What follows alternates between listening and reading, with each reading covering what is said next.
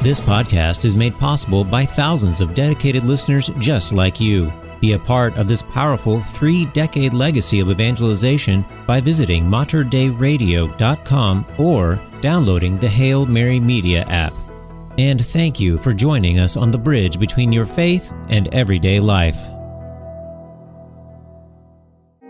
Jesus said, "My sheep hear my voice. I know them, and they follow me. I give them eternal life, and they shall never perish." Speaking to his flock in the Archdiocese of Portland in Oregon, we join Archbishop Alexander Sample as he reflects upon our faith, culture, and life in the Church on The Voice of the Shepherd. Joining Archbishop Sample is your host, Dina Marie Hale. And now, The Voice of the Shepherd. Greetings and welcome to The Voice of the Shepherd. I'm your host, Dina Marie Hale, and with me in studio is Bishop Peter Smith. And today we're going to talk about ecumenism and evangelization and whatever else seems to come up in that context, Bishop. So thank you again for joining us and welcome back to the program. Thank you, Dina Marie. Greetings to you and to all those who are listening and will be listening in whatever way you choose to do so going forward. It's great to be with you again and to share more about our life of faith as Catholics. We have such an incredible treasure of riches as Catholics. It's good to dig into that treasure and just see what we have. Absolutely. Well, the commission, Christ's commission, is to go, right? Go forth. We hear that at the close of Mass. Go forth and proclaim the good news. Preach the good news to all the nations. So how do we approach that? How do we approach sharing our faith? How do we approach evangelization? Or we hear about ecumenism, a way that we work together with other faith-based groups. Maybe just first identify what do these words mean in our Catholic context of ecumenism, evangelization, and what's our mission as just a person in the pew? I'm a faithful Catholic. How do I share the gospel properly? Is there a way? Okay, that's about 5 parts to that. So let's start. You started with the commission of Jesus. At the end, he says, "Go make disciples of all nations, baptizing them in the name of the Father, Son, and Holy Spirit." That's one of the 2 commands that Jesus gives regarding sacraments. Abbot Jeremy brought this out in our retreat last week. The other one is, "Do this in memory of me," or remembrance of me at the Last Supper. So our baptism, we baptize based on that, but we make disciples. And that goes to the end of Mass when we give that dismissal. Now, when we hear the word dismiss, we think of you're fired. But the Mass comes from missa, and that was the root word of mission. So we are sent forth in mission. So when the Mass is concluding, it's not like, okay, we're done, we can go home now. It's like we give the final blessing and we are sent out on mission to live out and practice what we believe and worship in this place. It's a very much, okay, we're gathered here together. It's like soldiers before a battle or a team before a game. And we celebrate Mass. Now we go out onto the battlefield. Now we go out onto the construction ground. Now we go out onto the sports field. And we're going to play. Now we're going to act. So that's the sense that comes at the end of Mass. So for us as Catholics, we are called to evangelize. And that's the word, the truth of the faith, to bring the truth of the faith to others. Now when we hear the word of evangelize or evangelism, we often think of street corner preachers. That is one way to do it. I would simply say that one would need to be really sure that that's what God wants you to do before you do that, because we don't want to force the gospel on people, but we want to proclaim the gospel or expose them to the gospel rather than impose the gospel on them. You know, we can't be in this convert or else, because God doesn't want us to follow him as mindless zombies or robots. He wants us to follow him out of love, friendship, and affection, and a desire to do so, because he's given us free will, and the Lord doesn't override our free will. We love that free will for ourselves, not so much for others when we think we have a better idea. So what is the content of the message of evangelism. There's all kinds of fancy words, kerygma and so on. But essentially it comes down to two general things. One is telling others about Jesus, because Jesus is the fundamental turning point. Jesus' incarnation, life, death, resurrection, ascension, and Pentecost is the decisive turning point of human history. And without that, we have nothing. So Jesus' command to go forth and proclaim the gospel, that's the good news. So it's to tell others about Jesus and all that Jesus holds out to us. And the second aspect of it is to bring Christ's point of view into every environment. And sometimes we do that directly, and sometimes we do that indirectly. So we can use our Catholic or Christian values to modify certain situations that better reflect, say, the Beatitudes and the life of the gospel. So there are many ways in which we evangelize. One of the most effective ways we do it today, in the past there was the Life in the Spirit seminars many years ago. Alpha is one way today that's terrific. The Acts retreats that are out there, I know some of our parishes use that. That's another way. Curcio, Catholic Charismatic Renewal, other movements that have what Pope Francis talks about all the time, and Archbishop Sample talks about, is that encounter with Jesus. And it's not just a one-time experience.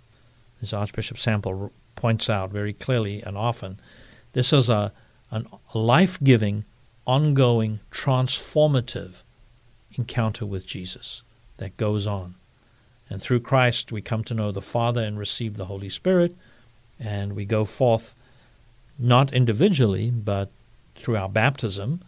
We become sons and daughters of God our Father, brothers and sisters of Jesus, brothers and sisters of all those who are brothers and sisters of Jesus, part of the great family of faith. And we're baptized into Jesus' life and mission. And we go forth in the mission of the church that way. So that's how you look at evangelizing in a general sense. People think that we have to, there's the other word that you mentioned earlier, proselytism. That's different. When you hear that word, proselytism isn't proclaiming Jesus. The technical meaning is, I want to win you over to my side. So I'm going to argue or give you all these intellectual arguments and everything to convince you to change your position and come and join me. And there are some Christian churches and some Catholics, actually, that adopt that approach, where it's all about trying to convince you, through whatever means they do, to join them. So you can say, I'm a Democrat and I'm going to convince you as a Republican to join me as a Democrat. That's kind of what we mean in a spiritual sense of proselytism, rather than, why don't we just help one another encounter God and let God invite people to follow? And if the danger in that for us is that we don't control God, and God may go about doing these things in a different way than we would like. If we have a problem with that, I would just raise the question is, who's the creature and who's the creator, and where's our humility in those moments? Because God does things that confound us, and only later do we begin to see, oh, this is the Lord's love and care in those situations. Some of these other things that come out will come out over time as the journey of faith with an individual begins. Because think about it in terms of when you're dating somebody with a view to being open to marrying them, you don't start that dating relationship by saying, here are the rules we're going to live by when we're married. I mean, if any of us was on a date and the other person said on the first date, what's going through my mind at that moment is, get me out of here. Exit strategy. What am I going to do? This guy or this gal are crazy. But as you date one another and you develop that relationship, then when you start getting serious about getting married or getting engaged, then you start that conversation. And the same thing's true in the life of faith.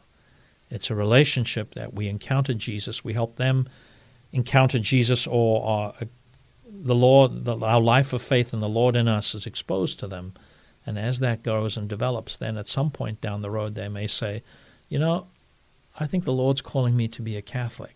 Then you can start dealing with that. Mm-hmm. And there's a wonderful account in one of Paul's writings where he said, always be ready to account for our hope.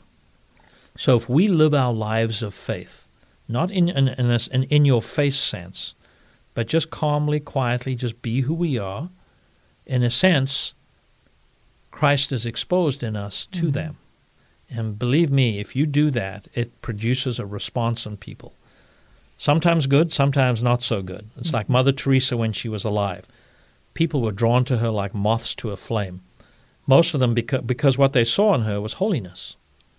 And there's something of the divine there, and people are drawn to that, whether they liked her or didn't like her. Mm-hmm. And that's when people ask you, how is it that you can be so calm in the midst of this? How is it that you have this sort of inner peace and calm in the midst of COVID? How? Mm-hmm. And then you can say, well, I'm a Catholic and this is my faith, and yes, I know this is dangerous, but death isn't the end. And I'm not going to let this stop me living life and doing good and being a light in the world. That's the thing that really evangelizes people much more so than trying to argue them into a corner that my way of doing things is best. Right. And that's the difference that comes into the whole evangelism versus proselytism. So what Pope Francis is trying to do when he's this outward push is it's effectively what it comes down to. Be Catholics. Live your lives as Catholics by faith in the world, and let people see that. And when people ask that question, you treat them as brothers and sisters. If they're other Christians, in a very particular way, they're brothers and sisters. And then you go from there. Mm-hmm. Shifting gears. Right. You also raised the E word, ecumenism. Yeah. So there's two areas here. So we talk about interfaith dialogue and ecumenism. Mm-hmm. So as Catholics, we make that distinction. Most Christian churches do not. So interfaith or interreligious dialogue is between Catholics and other faiths that are not Christian.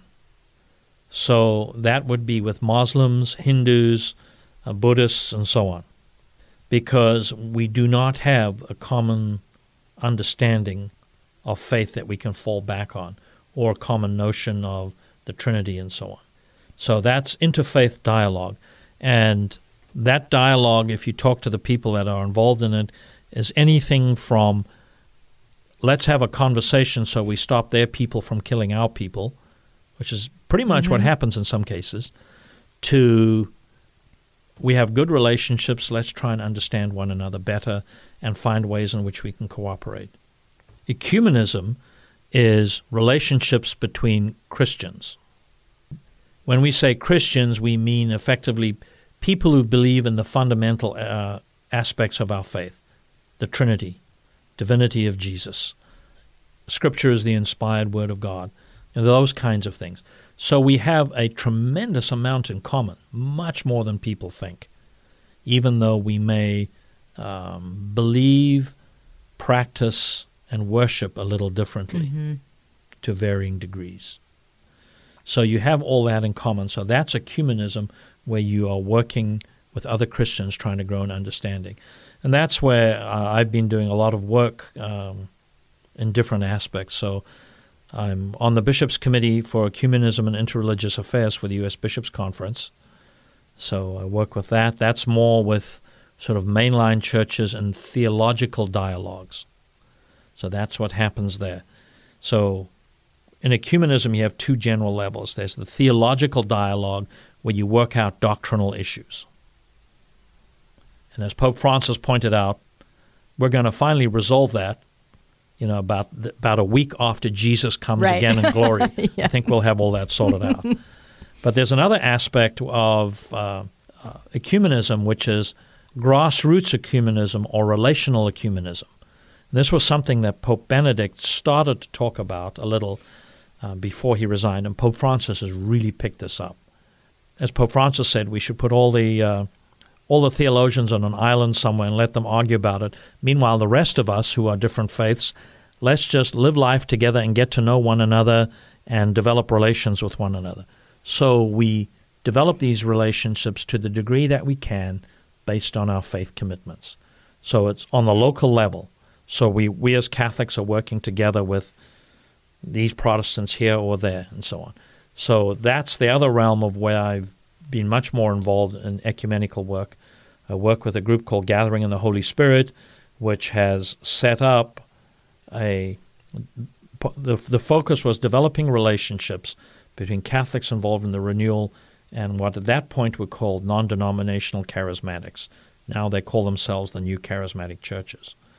So the approach to that and these other things is let's get to know one another as brothers and sisters and fellow Christians, because then it is a lot harder to just dismiss somebody because they don't believe the same as you on something. As one of those leaders said to me, I know how the Lord works in my life, and I see the Lord working in your life in a very similar way. That means that somehow we must be connected. Mm-hmm. So I want to get to know you better. So that's the sort of the way that you want to approach that, is developing those relationships and see what we can do from the grassroots level.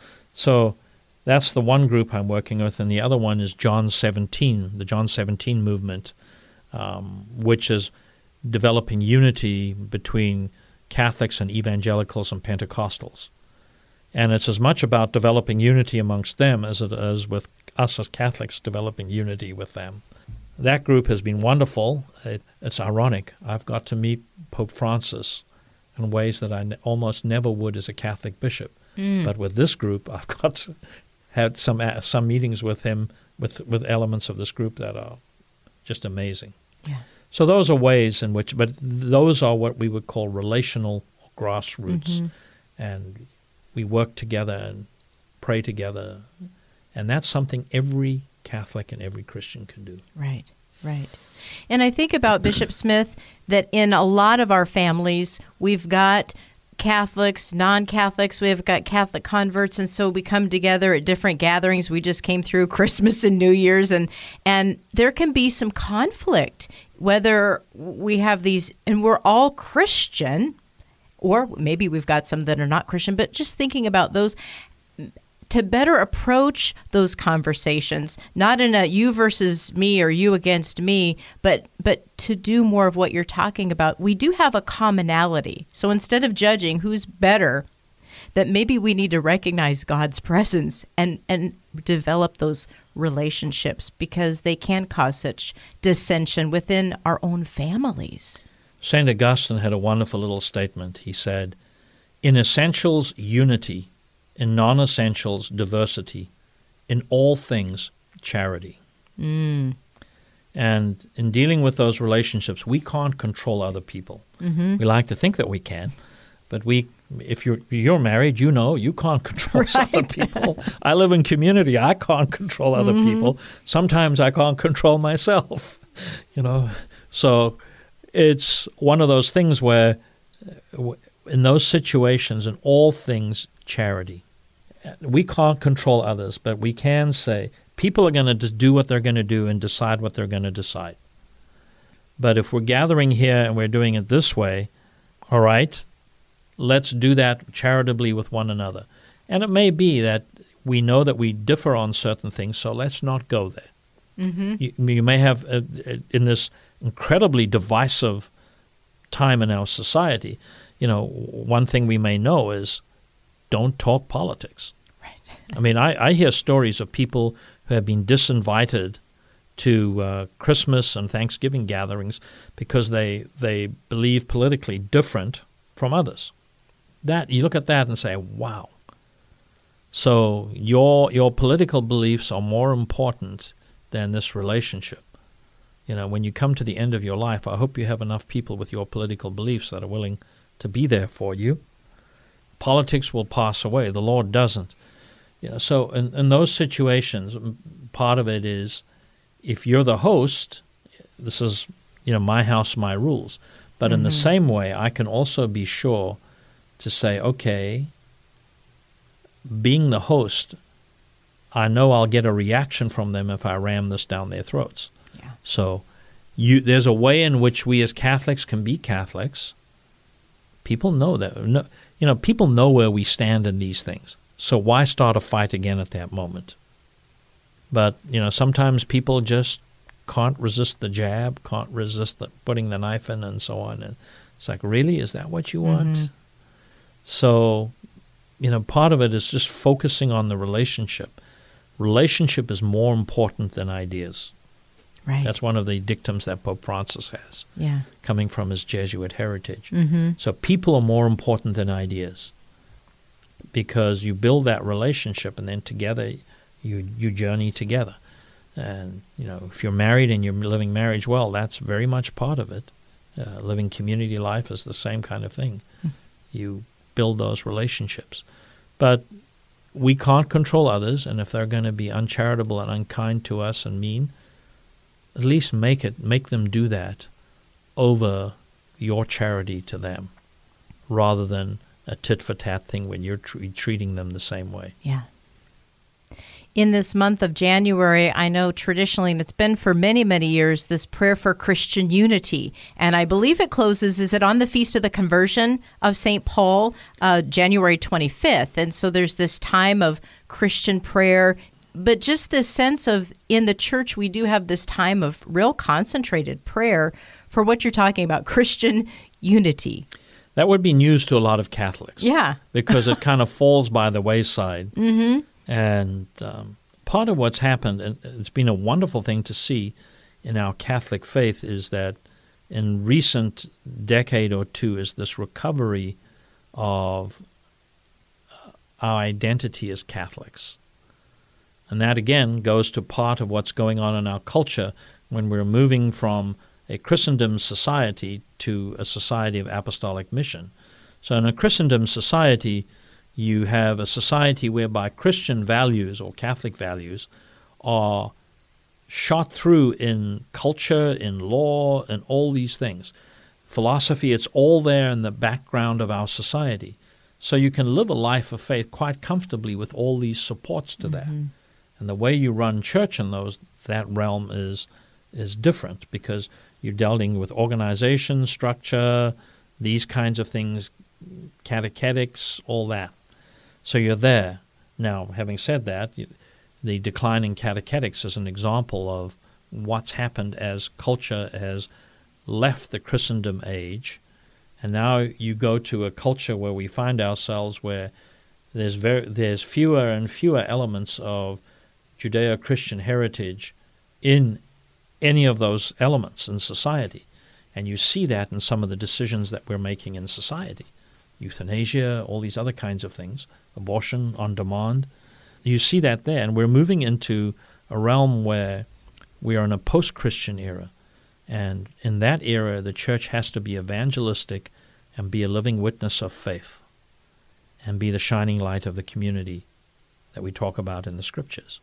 So we're shifting gears, and part of some of the challenges we're facing in the church and with one another is some people don't want to shift gears, some do. What's that going to look like? Some people want the so-called Benedict option, which is Saint Benedict, not Pope Benedict, which is withdraw to a safe haven. Others want something like a Patrick option, Saint Patrick, who was abducted by the pagan Irish, escaped, and was converted, and then went back and converted the Irish. So in that sense, you're sort of looking at all this realm. So you have this wonderful development, and you see it in some of our colleges and so on, of Catholic identity. But that becomes a little bit of a challenge, because we now, when you become a minority and you feel like you're being oppressed, you then hold on to your identity more fully. And I'll say this as an immigrant to this country. When I came to this country, when you're an immigrant to something else, it's like you ripped out of a tapestry and you put there, try to graft you onto a new one, and you've lost this entire background of everything that gave meaning to your life. And so then there are certain things that you cling to or develop attachment to you never had before. The Irish, St. Patrick's Day in the United States, huge. In Ireland, just another Saint's Day celebration. And For us as Catholics, the development of our growth in our understanding of faith is a good thing, but we can't let that then get to the point where we deny charity to other Christians, because, as we would claim, we have the deposit of the faith. Mm-hmm. But to the degree that they believe as we do, we are brothers and sisters. And if we're baptized, we are brothers and sisters, Right. though we may believe, practice, and worship a little differently. Right. So in all things charity, I think out of everything that we've talked about, because so much discernment and prayer needs to go with these dialogues, these conversations, or even should I have a conversation? Maybe I need to take that first to prayer. So prudence and all of those virtues. Our human relationships are great analogies for all of this, because you think about our this is how we are as humans. And in the area of faith, let's relate to one another that way. Or at least the good ways we relate to one another as humans, not flame wars on social media. Right, right. Well, again, thank you so much for spending some time with us today, Bishop Smith, and really helping us to focus on evangelization. And I hope through the spirit of St. Paul, we will continue to share along with charity. As we close, would you please close with a blessing, please? Certainly. Let us pray. Lord, as we go forth from here, we ask that you would continue to bless us as we reflect on the mission to make disciples of all nations and evangelize. We ask that you would deepen our relationships with you, relationships of love, friendship, and affection. Lord, make us your lights. Make us your witnesses to a world around us that so desperately needs it, to people around us who so desperately need you. Fill us more and more with your Holy Spirit and guide us, Lord, that we may be witnesses of your charity, and we ask this all in the name of the Father, and of the Son, and of the Holy Spirit. Amen. Amen. And thank you all for joining us on this edition of The Voice of the Shepherd. We look forward to sharing with you again next week. For Bishop Peter Smith, I'm Dina Marie Hale, and until our next encounter, may you have a blessed week. You've been listening to The Voice of the Shepherd with Archbishop Alexander Sample, a production of the Archdiocese of Portland in Oregon. To subscribe to this podcast and access to all of our past shows, visit materdeiradio.com. Please email your comments and questions for the show to info@archdpdx.org. Learn more about the Archdiocese of Portland in Oregon online at archdpdx.org. Peace be with you.